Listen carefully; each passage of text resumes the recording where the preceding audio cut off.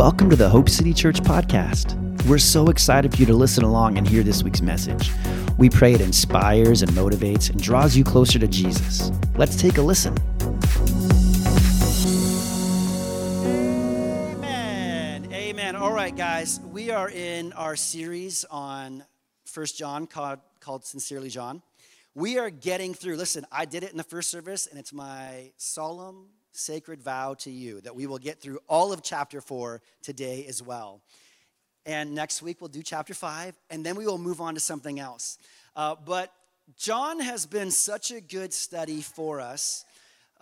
John, if you haven't been here or you weren't listening and you were tuning out and falling asleep right away as I began speaking over the many, many weeks we've done this, John was written to a group of believers a group of followers of Jesus who had begun to fall away, had begun to get tired of following Jesus the way they once were.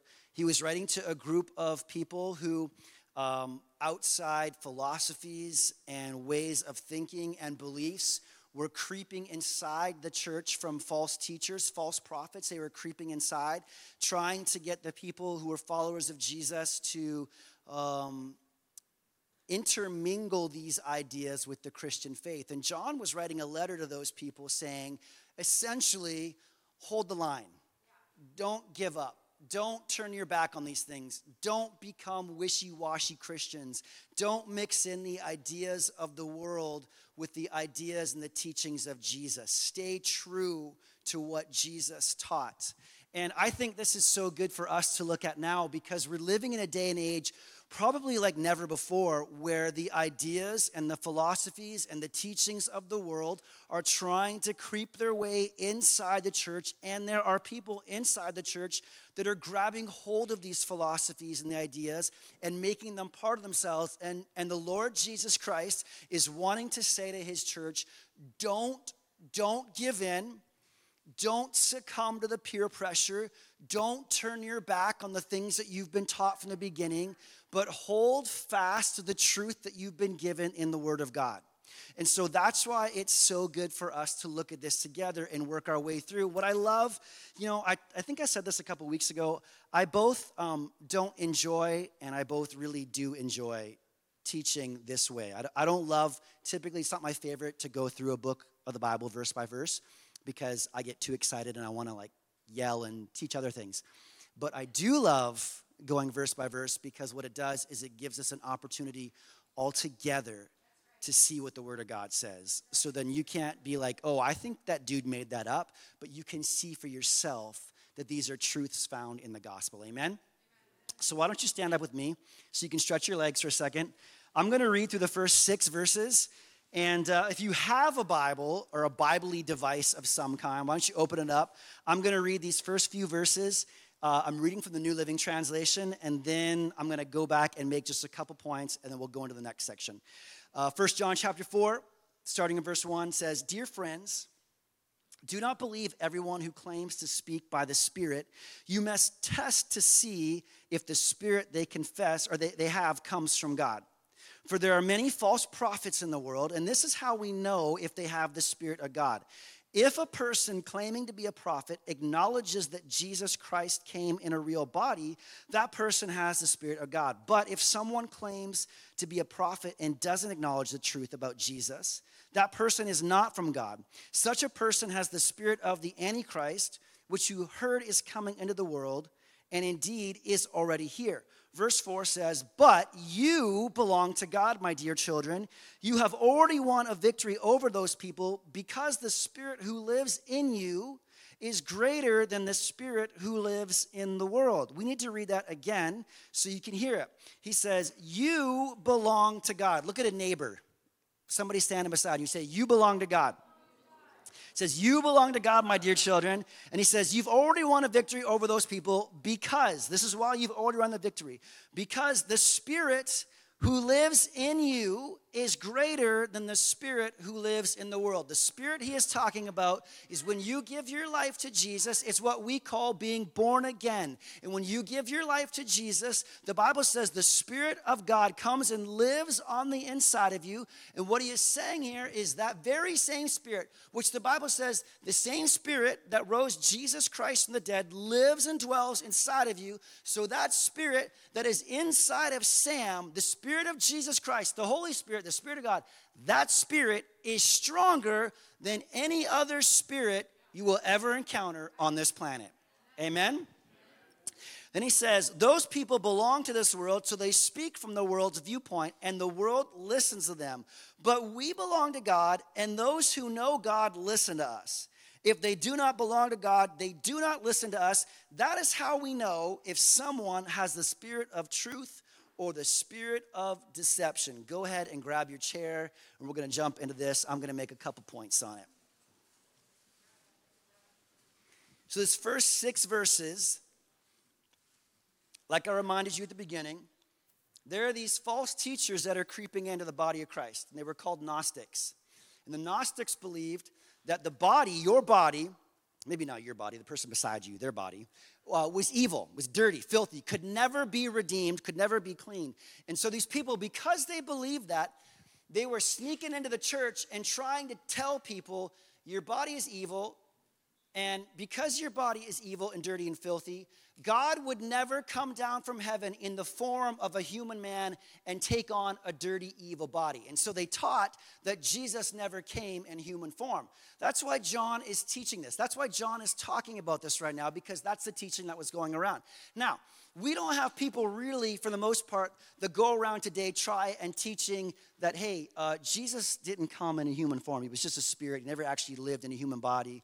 And they don't try and teach that. But they do try and come to you in different ways and bring different truths and different philosophies and say different things to you that you will listen to and try and bring into your Christian faith and make it a part of your Christian walk and try and find a way to marry the world idea and the Word of God. And what the point is, the bigger point that he's trying to get at is he's trying to say you need to hold fast to the teachings found in the Word of God.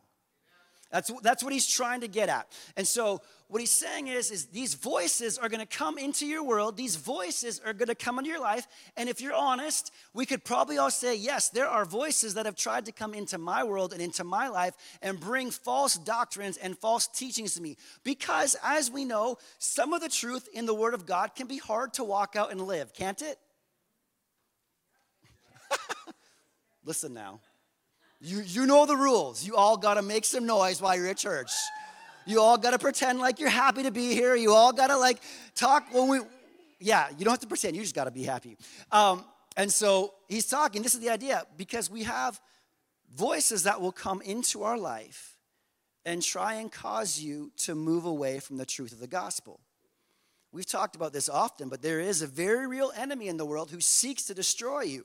And one of the ways that he seeks to destroy you is by bringing lies to your life that you will embrace and allow to find a home in your heart and allow to form your ideas and your ideas about Jesus and your ideas about others that will cause you to go astray. And so you need to be vigilant. And so the first thing I want to look at here is in this first couple verses here, the first verse, he says, don't believe everyone who claims to speak by the Spirit. You can't believe every voice that comes to you and says something to you. You need to take the voices that you hear. You need to take the scriptures that you hear. When somebody stands up and preach, when I stand up and preach, listen, when I stand up and preach as the pastor of the church, one of the reasons I think it's so important that you bring a Bible to church is so that you can see things in the Word of God yourself. And so when I'm preaching, it's my desire that you are reading along in your Bible, making sure that you can see what I'm saying in the Word of God, not just taking my word for it and not just taking anybody else's word for it. You need to test the Spirit. You need to test what's being spoken so that you know that it's actual truth. Because listen, do not get your theology from Instagram. I saw a clip of a comedian, this girl doing a stand-up show.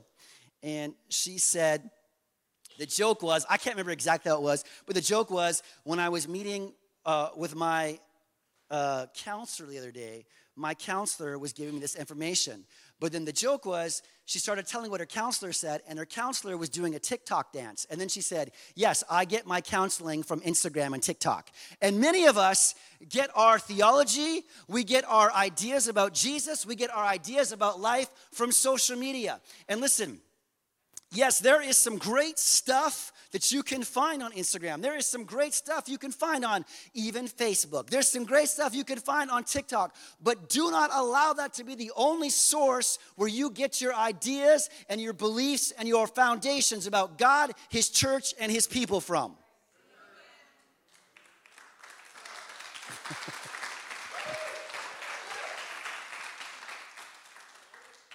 Because as many as there are awesome people, there is also as many, if not more, wonky people. And if you are not judging what you hear by the word of God, and if you're not careful, you will get off track and you will get off base, and you will begin to believe wonky, weird things yourself, right? So he says, do not believe everyone who claims to speak by the Spirit. You must test. That word test is the Greek word dokimadzo. And it means this: to try, to prove, discern, distinguish, approve. It has the notion of proving a thing, whether it is worthy or not, to make trial of, put it to the proof, or examine. So what he's saying is when someone comes to you and brings an idea or a thought or a philosophy or a theology to you, that you don't just gobble it up and swallow it whole, but you take some time and examine it for yourself to make sure that it actually lines up with the truth in the Word of God. And dear ones, I want to remind you, this is our truth. This is our foundation. This is where we find our life. This is our guiding star. This is what we look to in all of our circumstances. You don't look to Instagram. You don't look to Facebook. You don't even look to your mom and dad necessarily. You look to the Word of God to see what it says about your life, your future, and your relationships. Are we okay? Are we okay? Soph, are we okay with that? All right. Just making sure we're all on the same page here. He says, you've got to test these things. Then he says in verse 2, this is how we know. This is how we know. And one of the ways that you can know if somebody is speaking from God is what they say will line up with the Word of God. If what they are saying to you, if this new idea, this new theology, this new doctrine they come and bring to you doesn't line up with the whole truth found in the Bible, then that's when you say, I don't think so. I think you might be wrong. I'm not going to listen to you. Unfollow. Yeah, I'm going to unfollow you because I don't want this in my life. Not unfollow you in real life, just unfollow on social media. Are you all in this room?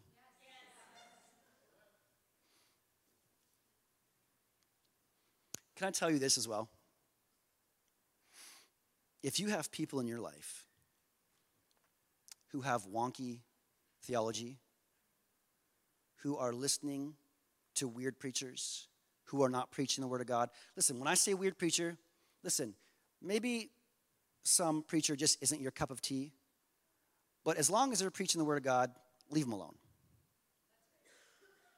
But if they're wonky because they're not preaching the Word of God, and you have friends or family that are gobbling it up, we have a responsibility as followers of Jesus to come along and say, hey, I love you so much, I'm going to tell you the truth. That dude, that lady is weird. And here's why they're weird. Because the Bible says this, and they're saying that. Now listen, I know it's not very Canadian to be controversial.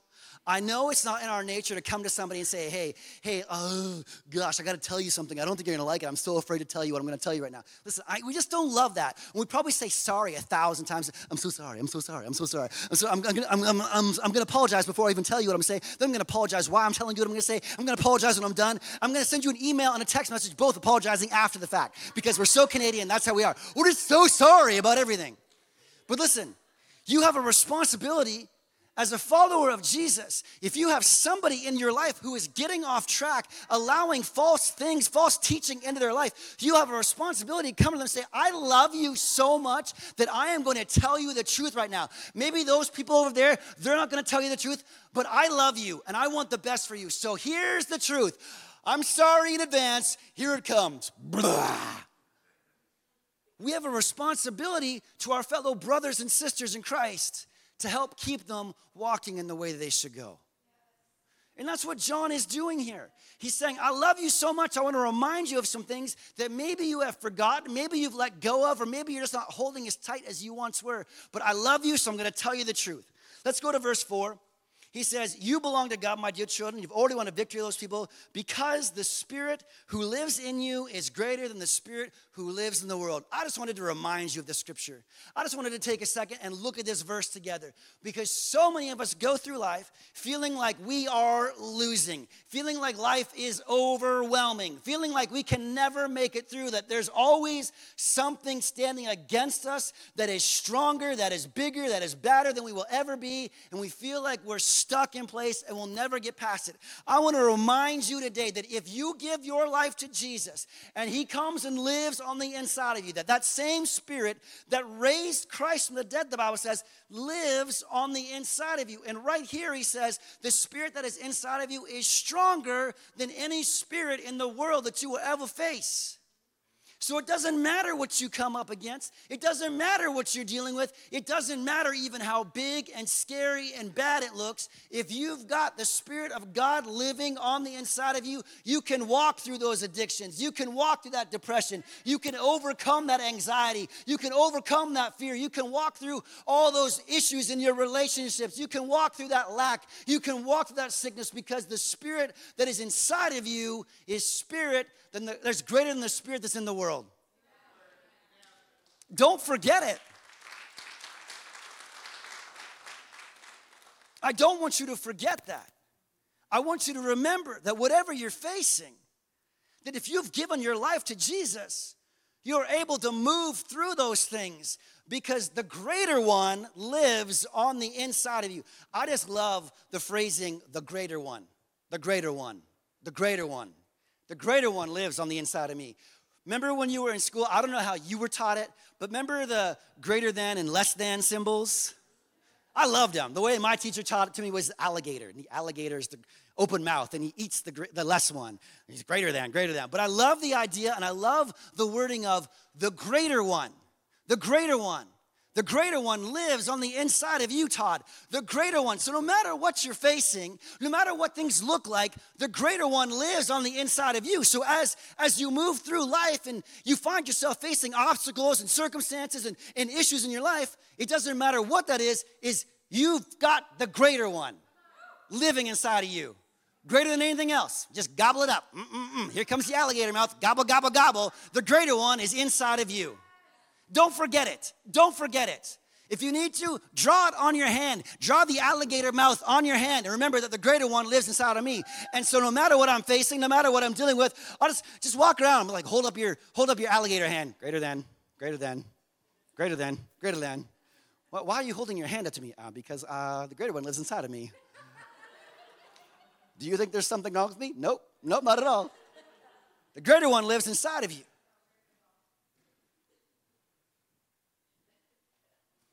We're running out of time, guys. Let's jump ahead to verse 7. And we're going to work our way down to verse 20. I'm going to read these verses to you, and then I'm going to come back and make just a few points to you on what stood out to me.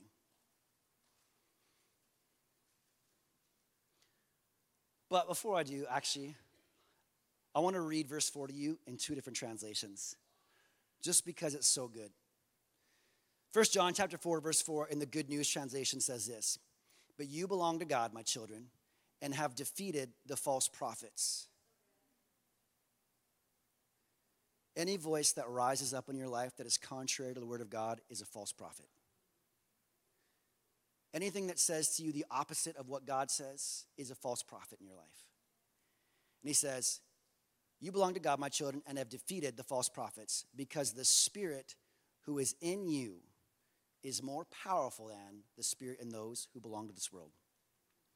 The Amplified says it this way: little children, you are of God, you belong to him, and have already defeated and overcome them, the agents of the Antichrist, because he who lives in you is greater, mightier than he who is in the world. Never forget this. Never forget the Spirit that is inside of you is stronger than anything you will ever encounter or face. And as you remind yourself as you walk through life, dealing with everything that we all deal with, we all have issues that we face every day of our life. And sometimes they look insurmountable and we will never overcome them or walk through them. We don't know what to do or how to get around them or go through them. But if you remember that living inside of you, the greater one is dwelling, and he is greater than anything you face, you will move ahead in power and victory through him. Amen? So verse 7, let's go there together. It says, dear friends, let's continue to love one another. For love comes from God, and anyone who loves is a child of God and knows God. Anyone who loves is a child of God and knows God. But anyone who does not love does not know God, for God is love. God showed how much he loved us by sending his one and only Son into the world so that we might have eternal life through him. This is real love. If you ever wondered what real love is, John says, I'm going to tell you, this is real love. Not that we loved God, but that he loved us and then sent his Son as a sacrifice to take away our sins. Dear friends, since God loved us that much, we surely ought to love each other. No one has ever seen God, but if we love each other, God lives in us, and his love is brought to full expression in us. And God has given us his Spirit as proof that we live in him and he in us. Furthermore, we have seen with our own eyes and now testify the Father sent his Son to be the Savior of the world. All who confess that Jesus is the Son of God have God living in them, and they live in God. Verse 16 says, we know how much God loves us, and we've put our trust in his love. God is love, and all who live in love live in God, and God lives in them. God is love, and all who live in love live in God, and God lives in them. That means that your life is meant to be lived in the arena of love. That as a follower of Jesus, that you move from the neighborhood of complacency or indifference or the suburb of I don't really care about you, or the cul-de-sac of sometimes I love you, sometimes I hate you. That you move from those areas into the neighborhood of love. And it is where you live your life, and your entire life is found. The concept of living in love means that everything you do, because God is love, he just said. So everything you do, every action you take, every word you make. You can see my problem here. For those of you who don't know, the problem is it's very close to a Sting song. Every breath you take, I'll be watching you.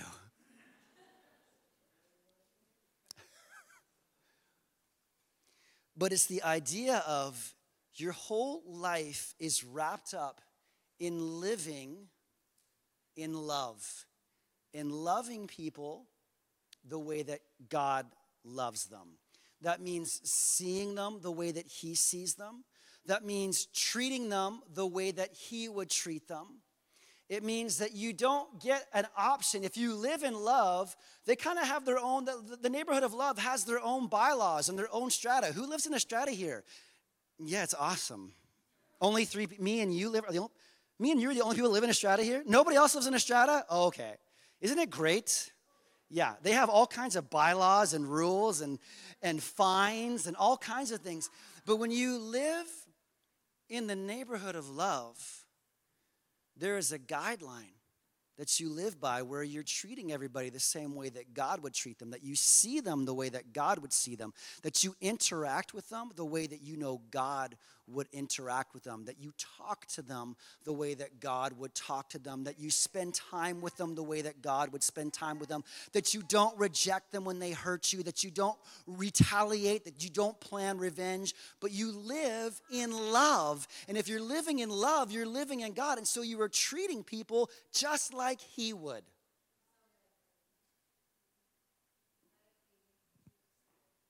Which is actually pretty difficult. It's hard work. It's hard work to live in love. And I think that's part of the problem, is because since it's such hard work, many of us choose the easy road where we just treat people how we feel and what we think they deserve, as opposed to choosing to treat them the way that our Heavenly Father says we need to treat them. This way requires a lot of self-restraint. This way requires a lot of self-sacrifice. This way requires you putting your own feelings and desires and flesh down. This way over here in the neighborhood of complacency means you get to do whatever you want. This is like the hooligan neighborhood where nobody mows their lawns and there's couches in the front yard and the whole house is like half burnt down and it's just like people are yelling. It's like you know what I'm talking about. Like it's like that neighborhood. Well, let's keep going because this is so much fun. Let's keep reading this passage of scripture. He says, God lives in them. And as we live in God, our love grows more perfect. I want to remind you just of this fact as well, that as you live in God, he says, your love grows more perfect.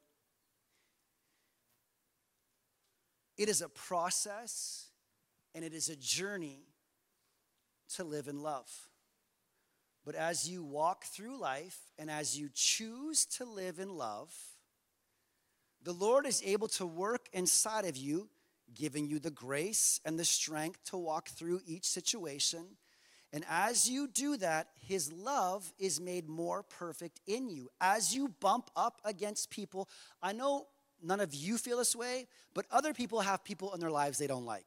I know you guys don't have people in your life you don't like. You're like, we love everybody. I'm friends with everybody. Other people outside of this church right now have people in their life they don't like. And here's what happens. As you bump into those people, if you will submit your own feelings and thoughts and desires to the Lord and say, this is how I feel, but I know you're calling me to walk in love right now, so I surrender this to you. He will give you the grace and the strength to walk through that. And as he does and as you do, his love is made more perfect in you. Do you see that? It's a journey. Don't think, well, listen, if I give my life to Jesus or when I gave my life to Jesus, everything's going to be perfect and great and rosy. I'm not going to have any people problems. I'm going to love everybody. It's going to be easy. No. Well. You get more opportunities to walk in love. He says in verse 18, verse 17 says, as we live in God, our love grows more perfect. We will not be afraid on the day of judgment, but we can face him with confidence because we live like Jesus here in this world.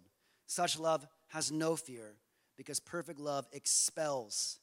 That is the Greek word balo, and it means to cast out or to throw. It gets rid of fear. If we are afraid, it is for fear of punishment, and this shows that we have not fully experienced his perfect love. We love each other because he loved us first. If someone says, I love God, but hates a Christian brother or sister, that person is a liar. For if we don't love people we can see, how can we love God who we can't see? And he's given us this command. Those who love God must also love their Christian brothers and sisters. I'm going to go back and just make a couple points out of here. Some things that stood out to me in this passage of scripture. We've got like 3 minutes left together. I may go a couple minutes over. Just being real with you. Just brace yourself. Put on your safety belt if you have to. You may call it a seat belt. My family called it a safety belt. I don't know. Okay, so first thing I want to tell you is this. in verse 8 right here. These are just some things that I noticed about love. It's not by any stretch of the imagination exhaustive. And when you study the Word of God yourself, more things may be revealed to you. And that is my hope and that's my desire, that you don't just read your Bible, but you study it, that you open the book and that you allow the Spirit of God to speak to you as you take your time. That may mean that some days you read one verse and God speaks to you out of that. That may mean some days you read 12 chapters because you just can't get enough. But whatever it looks like, it's you're taking your time and allowing the God to speak to you and that you are studying the Word for yourself. So the first thing that stood out to me was this. It says in verse 8, anyone who doesn't love does not know God, for God is love. I want to tell you that first off the bat, love comes from God. He is the originator. It's where it comes from. The idea is his. The concept is his. And in fact, I love the wording here. It just says love is God. It doesn't say that God loves really well. It doesn't say that God is a master lover of people. That sounds weird to say, I know. But that's not what the Bible says. What it says is that God is love. It is a defining characteristic of who God is. Any love that is not found inside of God is just an imitation of what he created and what he designed. God is love. He's the creator. It's his idea. It's who he is, okay? The next thing I want to show you is this, is that it reveals your identity. Love reveals your identity. In these first couple verses, verse 7, verse 8, it talks about if you know God, you will walk in love. It says in verse 8, anyone who doesn't love does not know God because God is love. So if you are walking in love, it shows that you are his child. If you are not walking in love, it shows that you don't know him. Love reveals your identity. Love reveals whether you're a son or a daughter of God or if you're a son or a child of the world. Listen to me. So many people in the body of Christ say, I'm a child of God. He is my spiritual father. I am born into the kingdom, and then walk around talking about how much they don't like people, how much they can't stand that person, how much they never want to see that person again, and all these kind of things. And right here, John lays it out very plainly for us. He says, if you don't love, you don't know God. And if you don't know God, that means you're not his child. So you've got to walk in life. And what I love is really the idea is it's not so much a choice where you get to choose who you walk in love towards. Where Levi gets to say, I'm going to love this person, but I'm not going to love this person. I will like this person, but not love them. I will hate this person, definitely not love them. This person I love, this person's okay. This person love, dislike a lot. We don't get that choice. Basically, the defining line is just this. If you're a child of God, you will walk in love. If you don't walk in love, he says, you don't know him because he is love. And so if you're not walking in love, you must not know him, which means you're not his child because you're not representing him and you're not duplicating and you're not replicating his characteristics in your life. This is so much fun.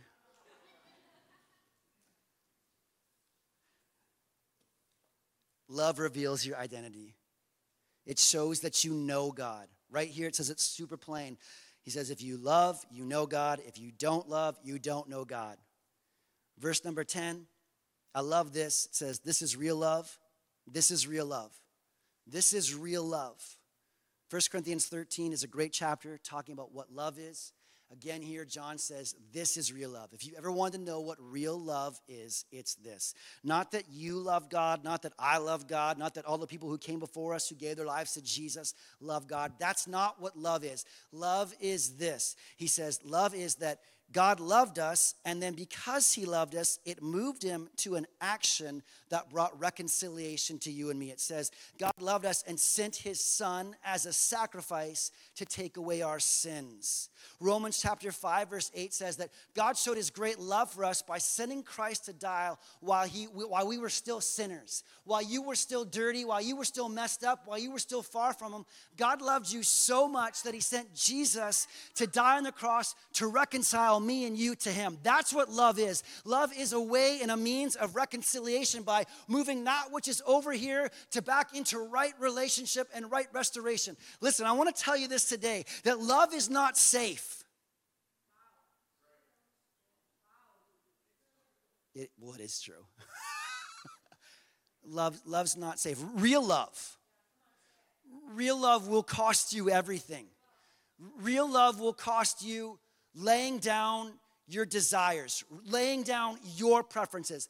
Real love will cost you surrendering your hurts and wounds, your desire to justify yourself. When that person stabbed you in the back, and when that person betrayed you, or when that person stole from you, stole your innocence, or stole your peace, or stole physically from you, or stole your objects, whatever, it requires that you surrender those things. It will cost you a lot. It's not easy and it's not safe. It costs you trusting in Jesus, saying, this is a little bit outside of my comfort zone, but I'm going to walk in this anyways. Do you think Jesus felt comfortable and safe going to the cross?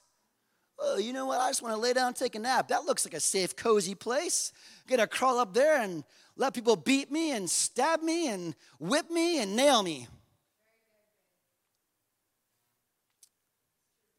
Real love is not safe, is not easy. But real love reconciles you, which is what the Lord did by sending his only son to the cross to pay that price that took us from this dirty, messed up, broken, separated person back into right relationship with him. Let's look at verse 12, 16, and 17. I'm almost done. Can you just hang on with me a couple minutes? 6 people said yes, so we're still going ahead.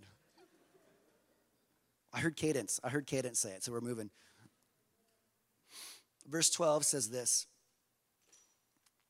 No one has ever seen God, but if we love each other, God lives in us, and his love is brought to full expression in us. Verse 16 and 17 says, we know how much God loves us, and we put our trust in his love. God is love, and all who live in love live in God, and God lives in them. And as we live in God, as you live in love, your love grows more perfect. Living in love and love is a maturing process in your life. As you surrender to him, and as you surrender and choose to walk in love, it is a process of your life that will bring you to spiritual maturity, to spiritual fullness, to spiritual wholeness and completeness. But it requires that you surrender yourself and say, I will walk in love. I will choose love. I will choose love. Listen to me, listen to me, listen to me. One of the most powerful things that you could say in your life in any given situation and circumstance where you find yourself facing a person or a problem is these 3 words: I choose love.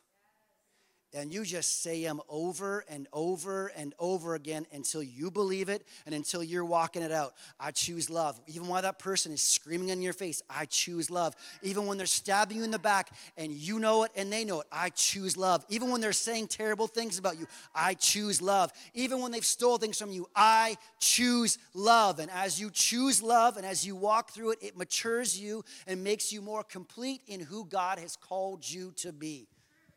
Can I get an amen up here?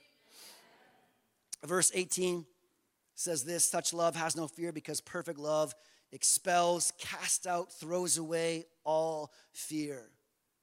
Love removes fear. There is no room in your heart and in your life for fear. And when you are living in love, when you are living in God, he removes fear from your life. It goes on to talk about how if you fear, it's because you have not fully experienced God for yourself. Knowing, the idea is that you don't know for yourself who God truly is. The idea is that you don't really know him, and so you're afraid of him because you don't know how he's going to react in any given situation and circumstance. But if you really knew God, you would know that God's heart and his desires are for you, that he's not some big bad schoolmaster waiting to strap you because you messed up, but he's there to lead you in love back to where he's called you to be.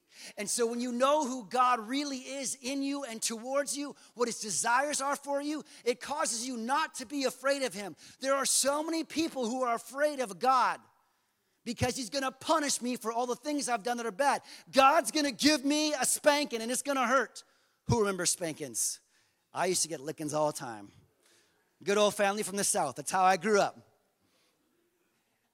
I did not like getting a licking. The worst part, listen, this might lighten you up a little bit. The worst part was when I got in trouble and I was a little bit older, and my mom would say this to me, you just wait till your dad gets home.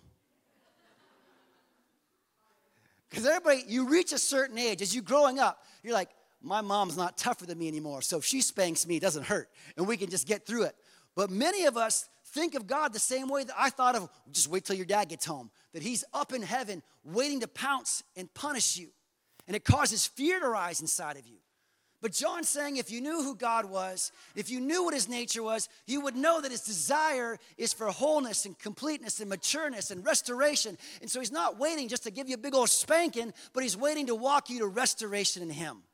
And so when you know that, it removes fear from your heart and your life. The last thing that I noticed here, which stood out to me, was this.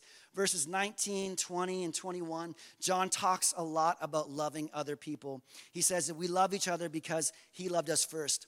We love each other. Say each other. We love each other because he loved us. Then it goes on and says, if somebody says, I love God, but hates a Christian brother or sister, that person is a liar.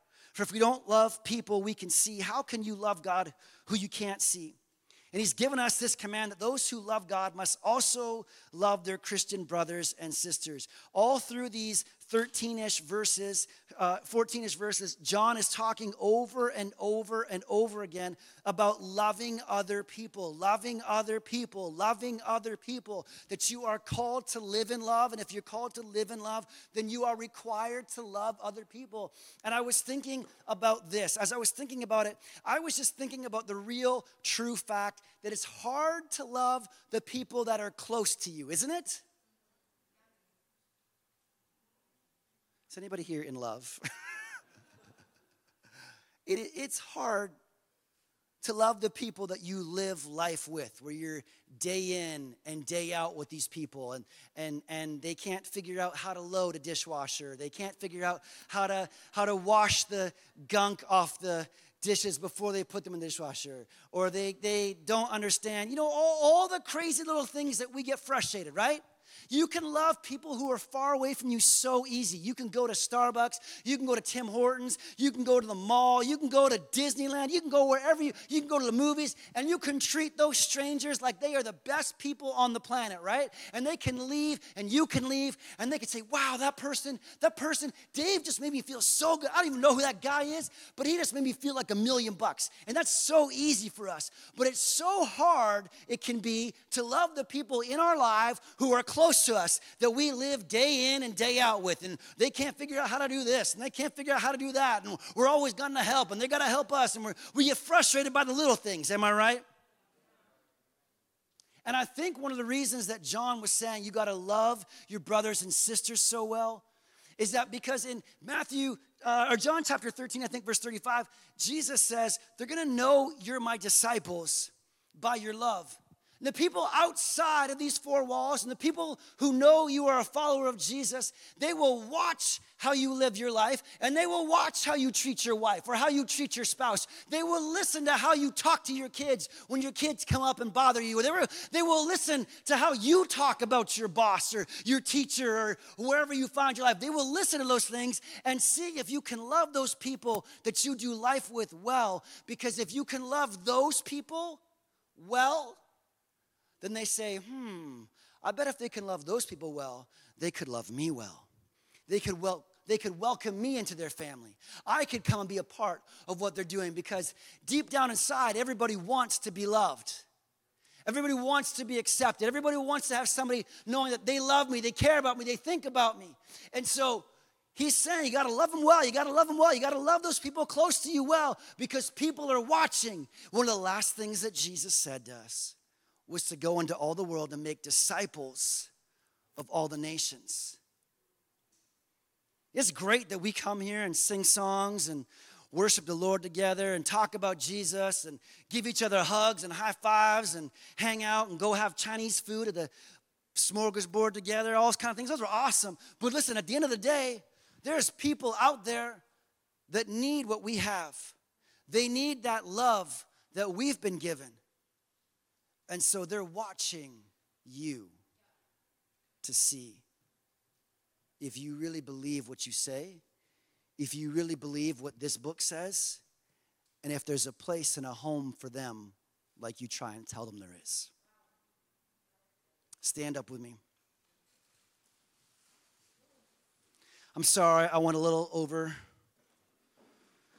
I blamed it on Jen in the first service because it was easy, but it wasn't true. And this service, she was quiet, so there's nothing I could blame it on. It's all me. I was just so worked up in worship. That's what the problem was. I was so inspired during worship. I want to do this before we go home. I want to pray for us. And I don't know if I did a great job trying to communicate what I was in this service, but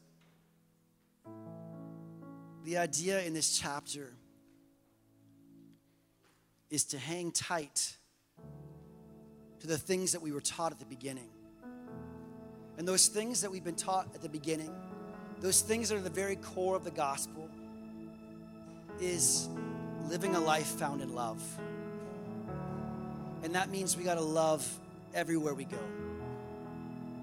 Every person we encounter.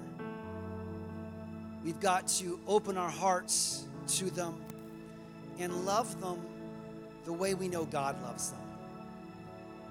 We've got to treat them the way that we know God would want them treated.